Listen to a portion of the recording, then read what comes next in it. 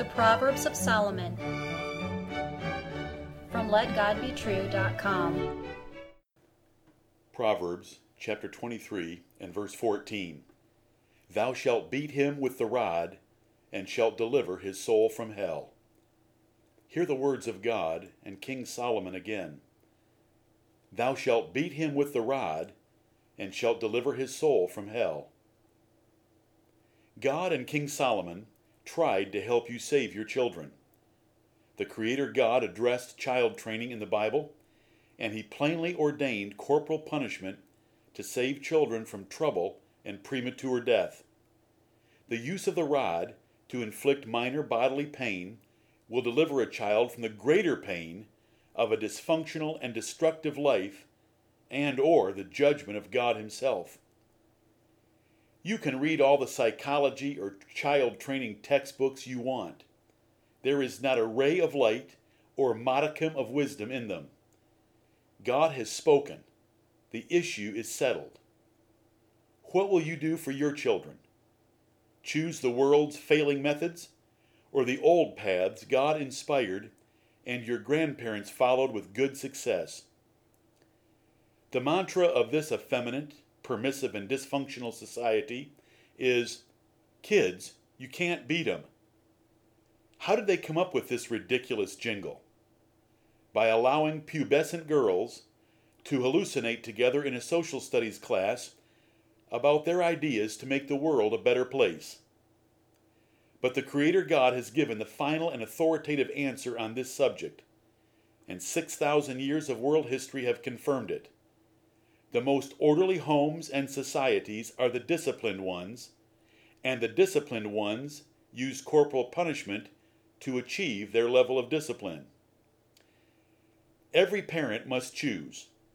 Will you submit to God's word as the final authority, or will you worship at the altar of modern education and psychology?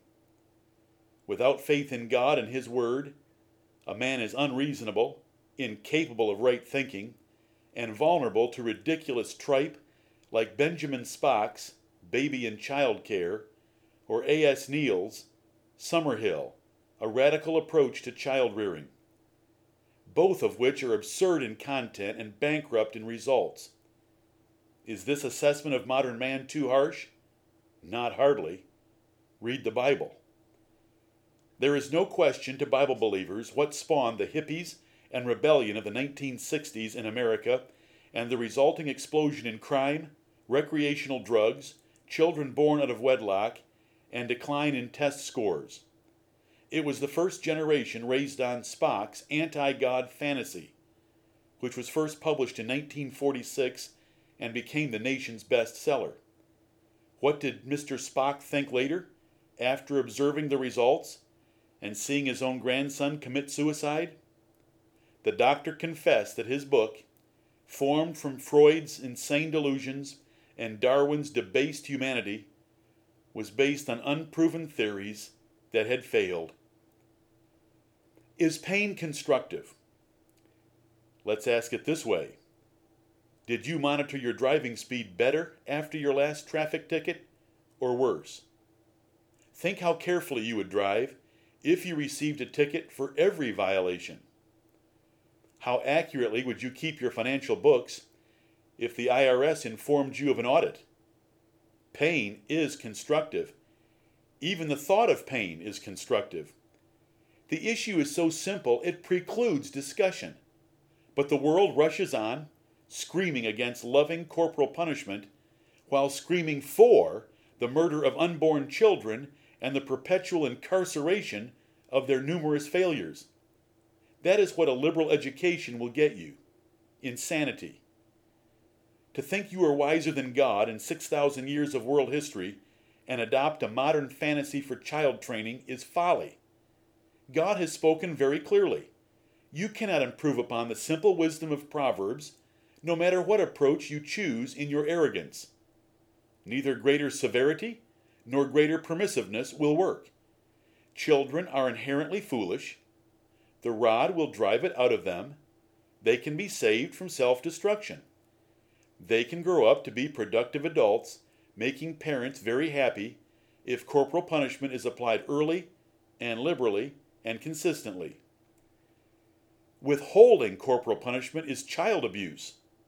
Spare the rod, spoil the child is what the older generations in this nation once taught. Kids, you better beat them. Children must learn to submit to the loving authority of parents in their formative years, or they will be belligerent, proud, and selfish adults. They will have trouble submitting to the other authority relationships of life. The self-discipline necessary to be an adult and to be successful as one depends on parental discipline as a child. It is cruel to avoid a little pain to parent and child now that will certainly cause great pain to both in the future. What is the rod in this proverb?